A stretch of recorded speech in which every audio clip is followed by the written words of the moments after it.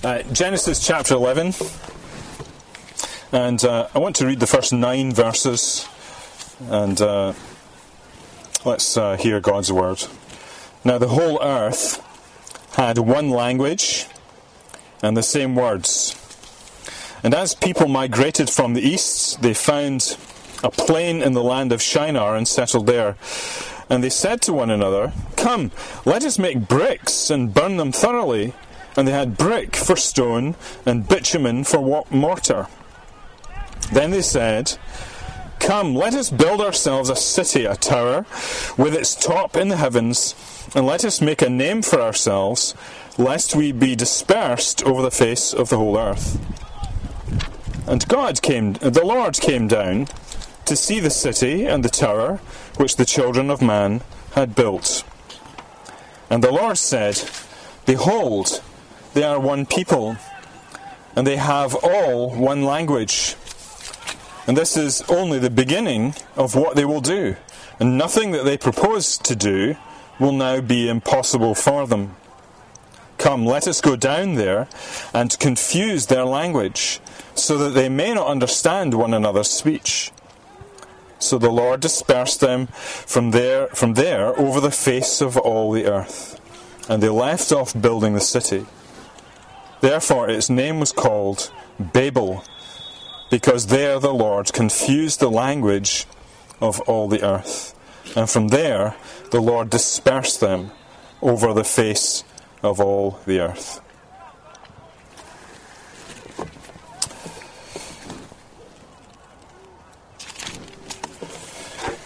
Well, last time we camped out on the genealogy of chapter 10, and there we saw how it was that the blessing of God upon man, who had been saved from the flood. You remember in chapter 9, that blessing led to the expansion of mankind from the family of Noah to a multitude across the face of the whole earth. And we see there in verse 32 of chapter 10, "And from these, the sons of Noah, the nations spread abroad on the earth after the flood." And we saw that also in chapter 10, there's a sort of direction of travel of the narrative, if you like. There's a direction that it's going in, where the focus moves from Noah through all the sons to eventually focus on Shem, the third of the son that is mentioned. And it's from Shem's descendants that Abram will come. And Abram will obviously be a very significant figure in chapter 12, or the end of chapter 11 into 12 onwards. And he becomes a key figure in God's saving purposes for mankind.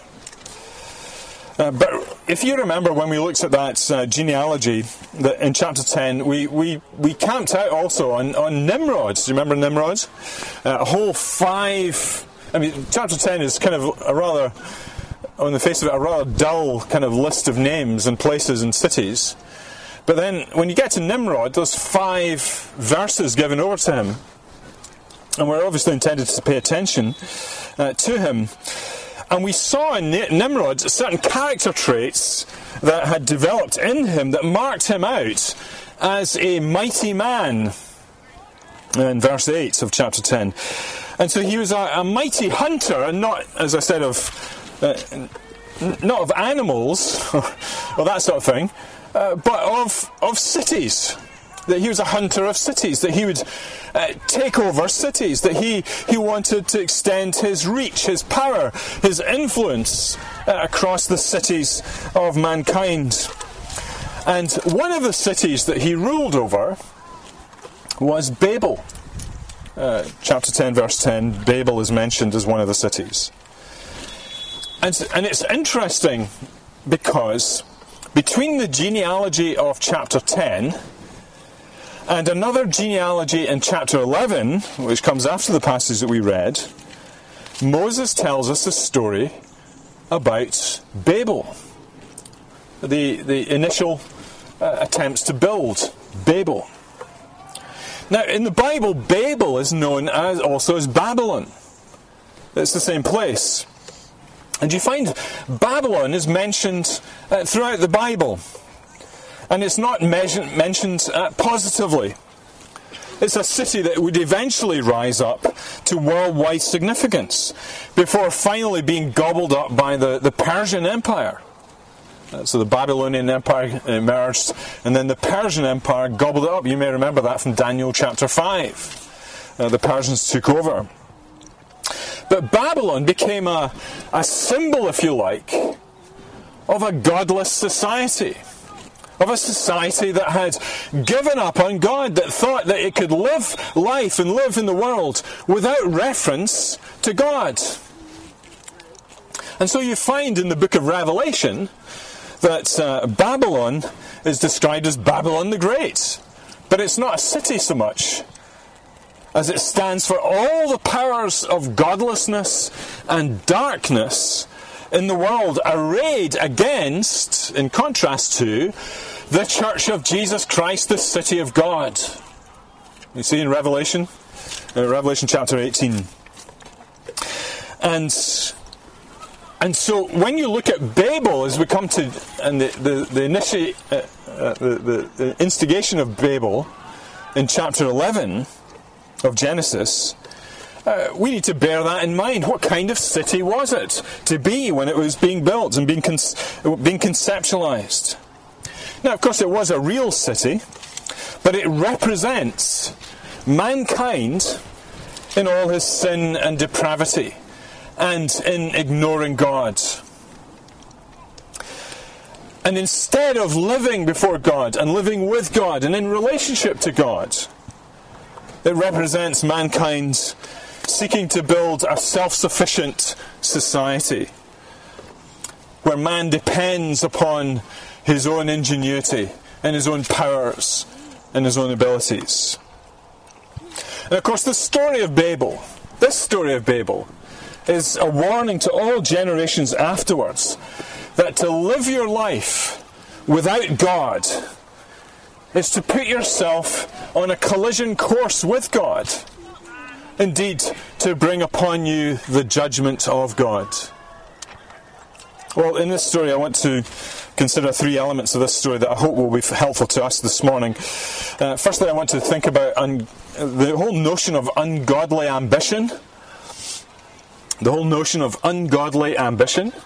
Secondly, how God comes in judgment. But interestingly, it's a kind of... it's a dark cloud with a silver lining. There's grace actually in God's judgment, and we'll see how that is in a minute. And then thirdly, there's the solution. What is the solution to this city and the state of mankind?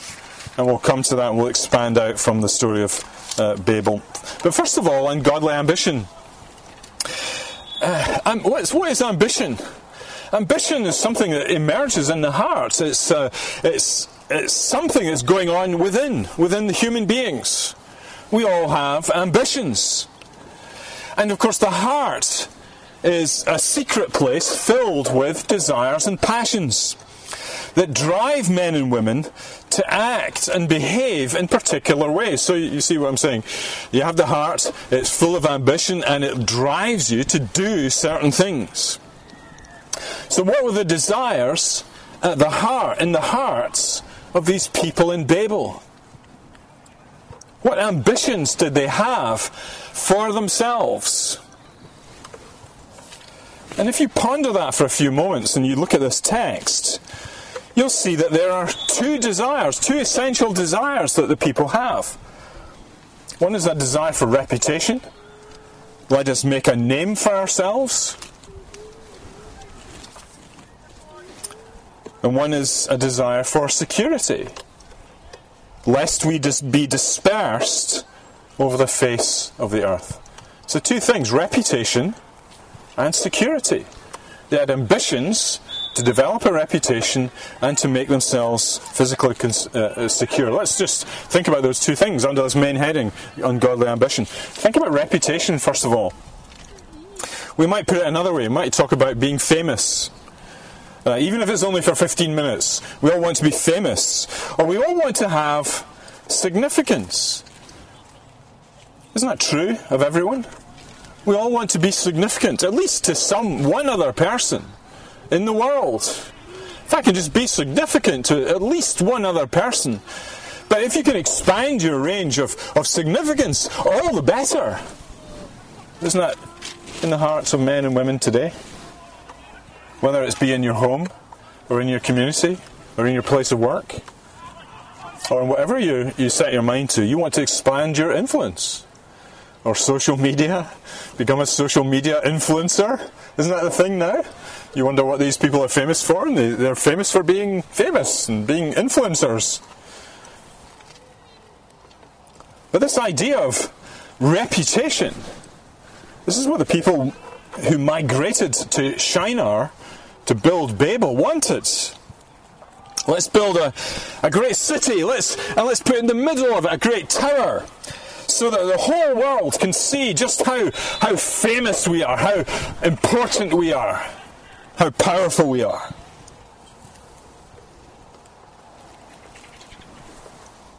And that's what the world seeks to do.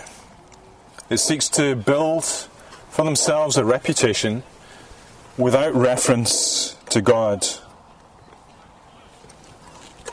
But here's the thing. It's only God who can give true significance to any man or woman, boy or girl. Only God can give you the significance that you crave and I crave. He is the giver of all true significance. If there is only one God, and He is the foundation of all things, as we have read in the early chapters of Genesis, then surely He too is the source of all true significance. You see, when man was made, he was made as the pinnacle of creation. Remember at the end of the sixth day when man was made and he was made to populate the earth? And what did God say about this creation? The Lord saw, and it was very good. All the other days were good, but when man was made, it was very good. You see, man gets his significance from God, and that's why you can read, for example, in Psalm 8. Psalm 8 builds on this question by saying this: what is man that you are mindful of him, and the son of man that you care for him? That yet you have made him a little lower than the heavenly beings, and crowned him with glory and honour. You have given him dominion over the works of his hands. You have put all things under his feet. This is mankind's place in the world. It's your place in God's world to have significance as you relate to him. And the big question that faces us as a church of Jesus Christ as we look out into this world and we consider our own lives is, if only people would turn to God through Jesus Christ and discover Him to be good and to see that all possible significance is found in Him as you relate to Him, then you discover all the significance you could ever need. But instead, as sinful human beings, we want the world to revolve around us, around me, rather than God. And so it's no surprise then that when human beings do that, they find that the seeking of true significance in life, it's a bit like seeking that pot of gold at the end of the rainbow. You know, that's what some people used to say. You know, at the end of a rainbow there's a pot of gold. Then you try and get to the end of the rainbow and you can't get there because it's always further away from you. That's what it's like trying to seek your significance without God. Without God, you see, all true significance is lost. And a desperate search then ensues in the heart of man that consumes his or her whole life, and never quite finding that significance. And then what happens to people when they're like that? Well, they get to middle age, and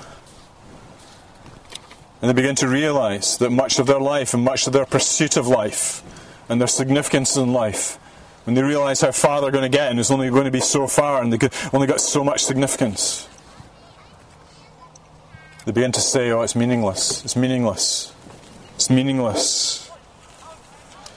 And I've met people who have entered into a state of bitter resentment for the latter half of their lives because they have sought significance in something that is elusive and they can never find, and they've ignored God. That can happen to Christians. Dare I say it? It can happen to Christians. That while they are saved, and they may well be saved, and believe that in God and believe that the way of salvation is through Jesus Christ, yet if their knowledge of God is poor, and at the same time, should I say, not really realizing that their knowledge of God is poor, and that their knowledge of themselves is poor, they know they sin, but they don't really know the depth of their sin and the depth of their own hearts. And that their hearts are a sea of raging passions, and that they have not learned to, by God's grace, to bring those passions under control. Then those Christians are in a, what I might say, immature Christians, are in a vulnerable position to selfish, ungodly ambition. And so you find Christians in church, and it may be a pastor like me, or some people like you, very gifted, and maybe with a bit of drive about you, but maybe driven by an ungodly ambition for yourself and significance in the church. Let us make a name for ourselves, is the little thought that keeps coming into the back of our minds. Let me make a name for myself, even in the church. But of course, true reputation, true significance can only ever be discovered when we single-mindedly pursue God and seek relationship with Him. The other thing that people want, so that's reputation. The other thing that people want is security. And their fear was, the fear of the people in this passage was that they would be dispersed. See that there at the end of verse 4. Lest we be dispersed over the face of the earth. Their fear was that if they didn't build, then they would be scattered. A bit like a family separating from each other in some disaster and never seeing each other again. That kind of dispersal. And of course, as human beings, we do need security. But we need to have it from God. Every moment of our continued existence depends on God. And it is actually of interest to Him, every moment of your continued existence. And one of the things we see here is that while mankind is seeking for security and trying to build for himself defences in a godless world, he's trying to use all the technology he can find to build around him. That doesn't mean that God is not interested in his distant. You see what God is doing here. God looks down from heaven and He says, "Behold, look, I see what's going on here."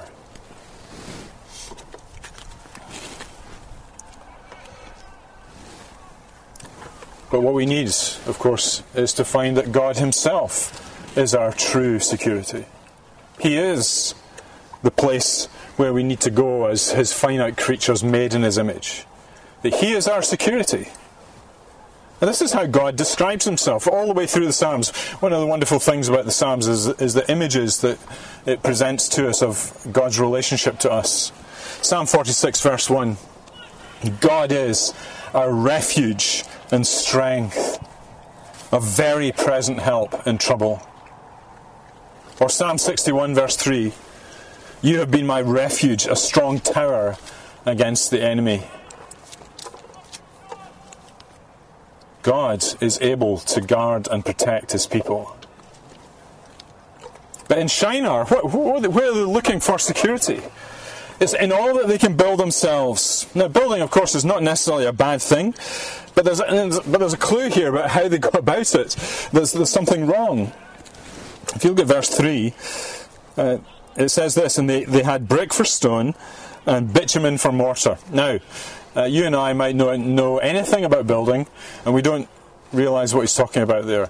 But in this primitive culture, where the materials are limited, if you want to build a tower or a defensive wall, you need to use stone and you need to use proper mortar. But instead they were cutting corners and saying, let's just make some bricks. And let's just use some bitumen. So the materials were not really that good for the sake of the city. But that's what happens in a society that forgets God. Wisdom evaporates. Workmanship suffers. And at the same time, man still thinks that by his intellect and creativity, he can overcome it all. That's how society works, isn't it? Even today, that's how society works. People think that we can just use our technology and solve all our problems. If we can apply our cleverness, we can build a society without God that is totally secure. But it's funny, isn't it? Just how things continually keep going wrong. There is never an end to politics, is there? And politicians coming and offering us solutions. You always have politics. And you always have people with simplistic solutions to problems. There's a kids' chorus that sometimes we've sung with our children. With Jesus in the boat, I can smile in the storm, smile in the storm, smile in the storm. Do you remember? With Jesus in the boat, I can smile in the storm, smile in the storm. I can't remember the tune. Susan knows it. But the point about that song is, of course, that whatever you face in life, even life-threatening situations, when you have Jesus, you have everything you need. You can smile because you're secure. There's a sense in which you are secure. And if you're a Christian, you know that that's true. Because Jesus Christ is the guarantor of eternal life. That with him, all is well and all shall be well. Whatever happens to us in life, he gives us security forever. For eternity. So two things that a godless world seeks for: reputation and security. These are dangers for us that we could easily fall into. But let me move on to the second point. I've spent a long time in the first one, so the second and third will go quicker. But let's look at God's judgment on this situation. And the heading here is judgment yet grace. Judgment yet grace. In all of this, the people of Babel have no thought that there might be a God in heaven. And what they didn't realise was that God actually has thoughts about them too. And that's as much true today as it ever was. That most people in this world today live their lives without a thought that there is a God in heaven, and that every moment of their continued existence is dependent upon him, and yet is of no interest, and yet is of huge interest to him. God continually is interested in the affairs of mankind. And so here in Genesis 11 we see God coming down to have a look and see what they've got up to. So verse 6 says, behold, so he's having a look. And notice that God observes here the fact that they have one language. They speak the same words, verse 1. There is no differentiation between peoples. They have all been descended from Noah. They all speak the same language. And in a sense, it's a wonderful picture of harmony and unity, isn't it? You all speak the same language. And yet because of this passion for reputation and security, all without God, then this becomes a problem. And if you read on, at the end of verse 6, it says, this is only the beginning of what they will do. This is only the beginning of what they will do. And nothing that they propose to do will now be impossible for them. Which, of course, in this context, is a bad thing. You see, when godlessness is rampant, which we sang at the beginning, and it's unified, then having no limits to what you can do is a bad thing. So in verse 7, God says, "Let us go down." And what does he do? Well, verse 7, "Confuse their language so that they may not understand one another's speech." What does God do? Well, he sows confusion amongst his enemies. And because of that confusion, the work has to stop. It's interesting to think how that happened. Suddenly, for a time everybody's talking the same language, and then suddenly, when people communicate, they can't talk to each other. They can't seem to communicate with each other. They use different words all of a sudden.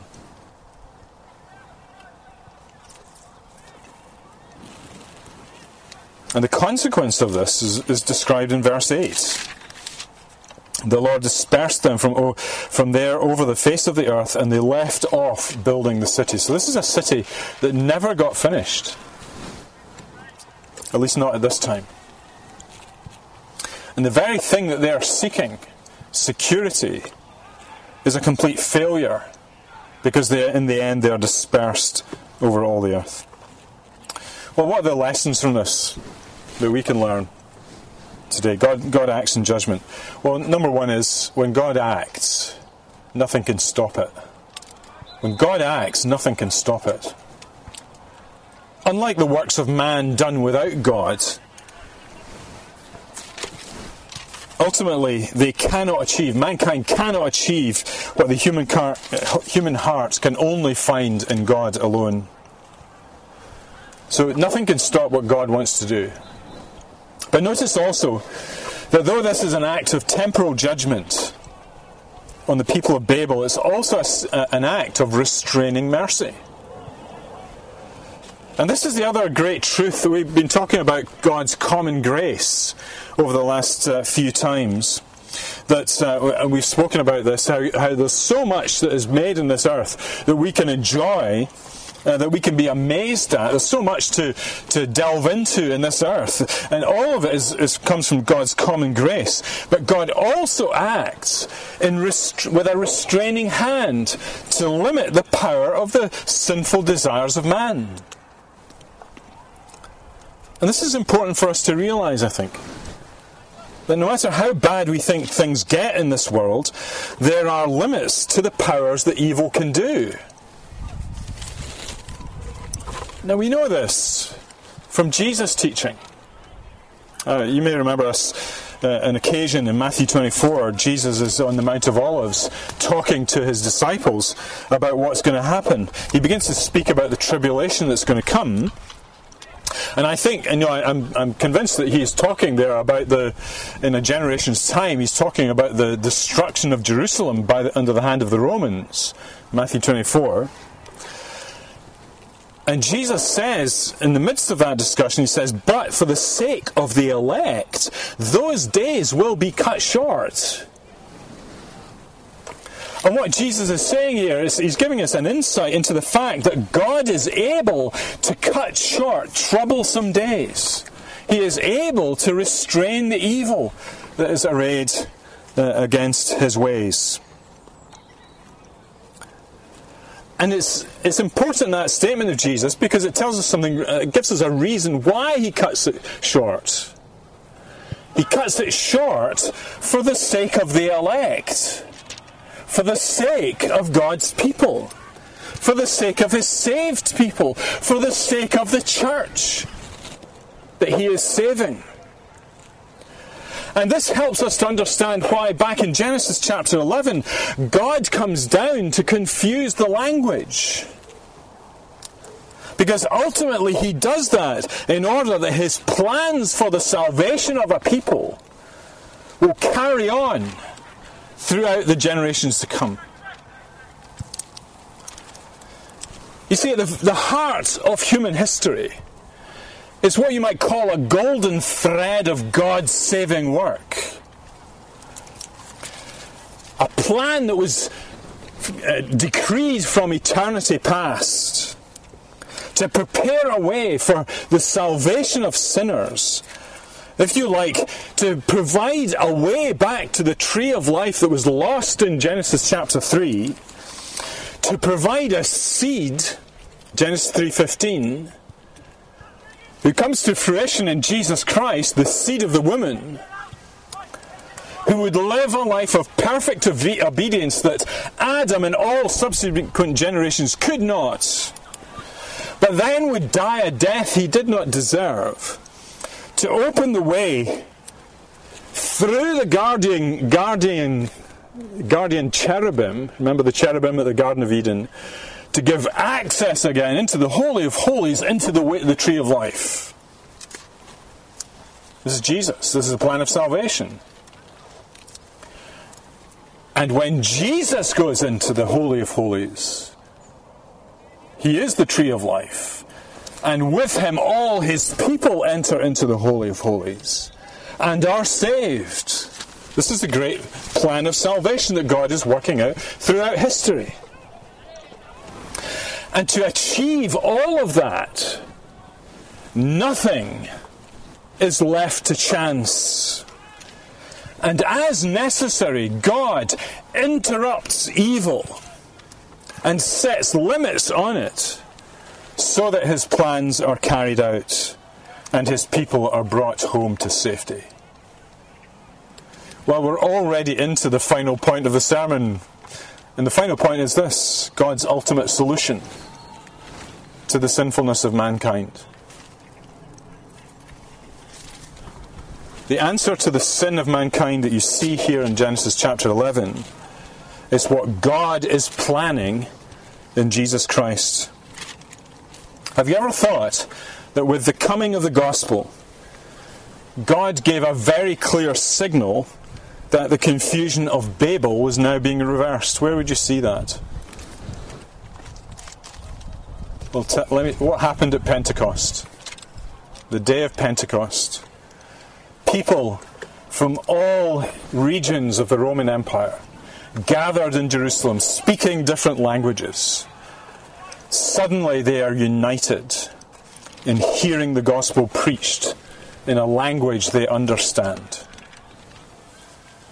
Suddenly all these people, though they came from a diversity of regions in the known world, were united in hearing that one single message of the gospel that Peter proclaimed. And 3,000 were gathered in and baptized and joined to Jesus Christ. You see, while mankind tries to find a way to build stable societies and a stable world to live in, but consistently fails because they don't know God and do not know themselves, all this while, another building is being built. The Church of Jesus Christ.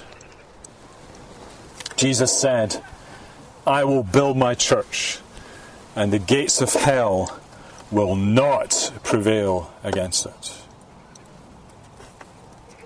Jesus is building a city, a great city, a better city. And do not be deceived by physical appearances.